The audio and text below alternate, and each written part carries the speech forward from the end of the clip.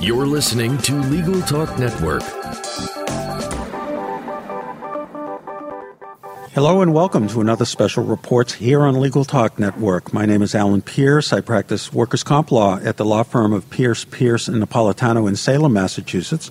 However, today's show is being recorded on location at the Workers' Injury Law and Advocacy Group Conference, otherwise known as WILIG, here in Santa Barbara, California. And joining me today are two special guests, Stephen Birnbaum, who is an attorney who has offices both in California and in Hawaii, and Amy Peters, who is in Seattle. Both of my guests concentrate on longshore and harbor workers law.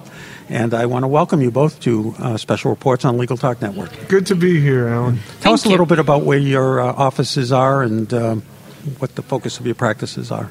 Well, I have been in San Rafael, California now for almost 10 years.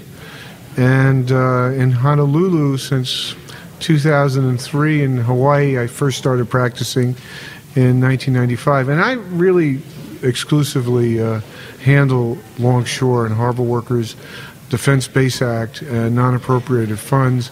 My state workers' compensation practice has been de minimis for many years now. So that's my concentration. Okay. And how about you, Amy?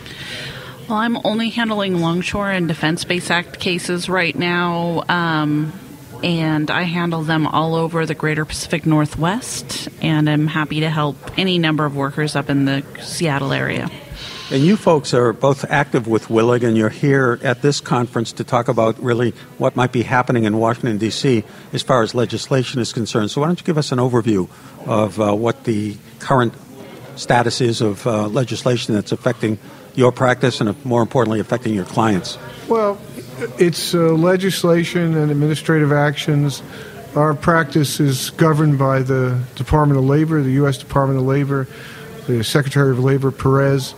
And what's been happening with our longshore, all the cases under the Longshore Act, is that we've been experiencing over the past, 10, 15 years, continuous budget cuts, just like all federal programs, but even more so in the Department of Labor in this particular department. And so we've been dealing with delays on cases being set, delays on cases being tried, and delays on decisions. And these are people that are in need of benefits, and they aren't getting their benefits, so it is the clearest example of justice delayed is justice denied. So, Amy, what are folks doing, such as yourself, advocates for injured workers who cannot get timely justice, never mind justice itself, legislatively or otherwise? Well, we've taken a two-pronged approach. The first prong is we're actually working with Congress to try to get line items in the budget. We were successful this year in getting the president to add a $2 million line item budget. The Department of Labor's Office of Administrative Law Judges say they need about $10 million to get out of the budget, but this is a good start. Additionally, we are working with the U.S. Department of Labor to try to get the U.S. Department of Labor to reallocate resources within the department so that they're giving more money to these programs that are very much underfunded. And where is the primary hit being taken? Is it at the level of the adjudicators, the administrative law judges? Does it go beyond that? Well, there are two levels in a longshore case. One level is with what's called the OWCP, the Office of Workers' Compensation Programs. This is supposed to be the level where informal resolutions occur. And the second level is with the OALJ, or the Office of Administrative Law Judges. They're all funded through the same DOL? They are all allotted funding by the DOL. Of course, Congress funds them. So both levels are suffering. Both levels have had staff cuts, but we're concentrating more on the OALJ level because of the tremendous delays in the backlog in cases. At this present time, the backlog in cases before those judges is reaching 15,000. That's not even considering what's coming into the process. The numbers of judges have been cut significantly over the past 10, 15 years from approximately 60 or 70 to the present-day number of 31. Wow. Now, these are 15,000 pending cases awaiting hearing, awaiting decision, or a combination? Those are awaiting decision at this point. You mean these cases have been tried? That's right. and you haven't got a decision. That's correct.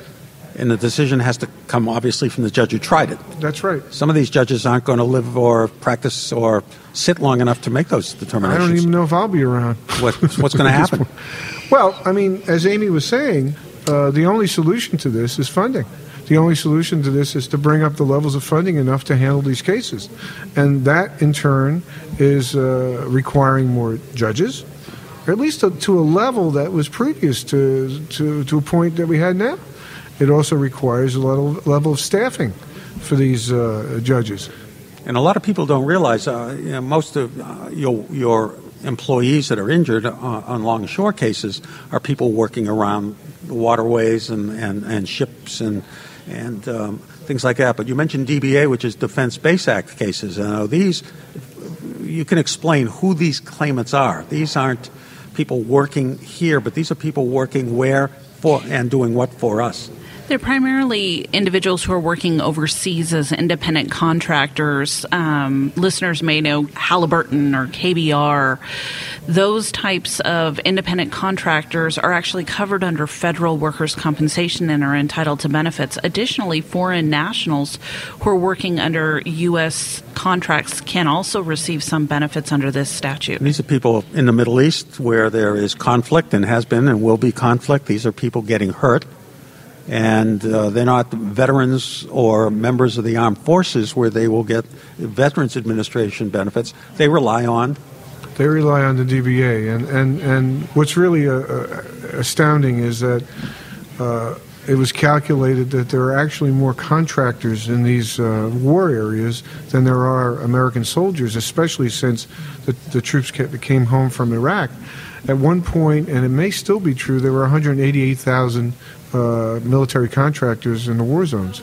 So these are individuals who are getting injured either in combat or just by happening of accidents because you're working, you're building facilities, you're maintaining facilities, and you've got wives and children. Correct. Or husbands and children back here. Right, and it doesn't seem to be a problem that's going to go away. In fact, it is a problem that probably will increase in numbers. This is a partisan issue in Congress? You know, I don't think it is a partisan issue in Congress. There's concerns with how these workers are getting their benefits.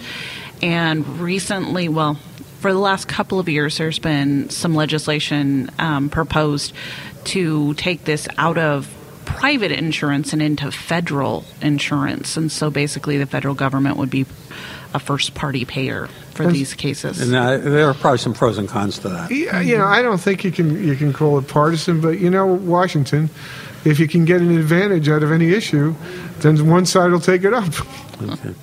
So is there anything currently pending? Is there a bill? Is there an initiative that needs some active support, lobbying, or other?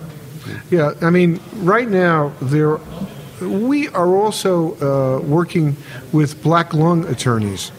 And the reason for that is that the Office of Administrative Law Judges administers both longshore and black lung. And those black lung attorneys have enlisted the aid, along with us, of Senator Casey of Pennsylvania, who currently is the chair of the Subcommittee on Workforce Protection. And they have introduced as Amy said, the raise in the budget. There have been letters that have been written to the administration, and we are currently working on having legislators sign up to sign these letters and to help us actively with adding to the budget. And basically what we're trying to do is we're trying to create a bipartisan coalition to encourage the Congress to allocate specific funds to the OALJ and make sure that these judges have money so they can hear these cases. Okay. All right. Well, we're come to the end of our time today. I want to thank both Steve Birnbaum and Amy Peters for joining us and educating us on this issue, even just really scratching the surface. Steve or Amy, if people want some further information, how could they contact you?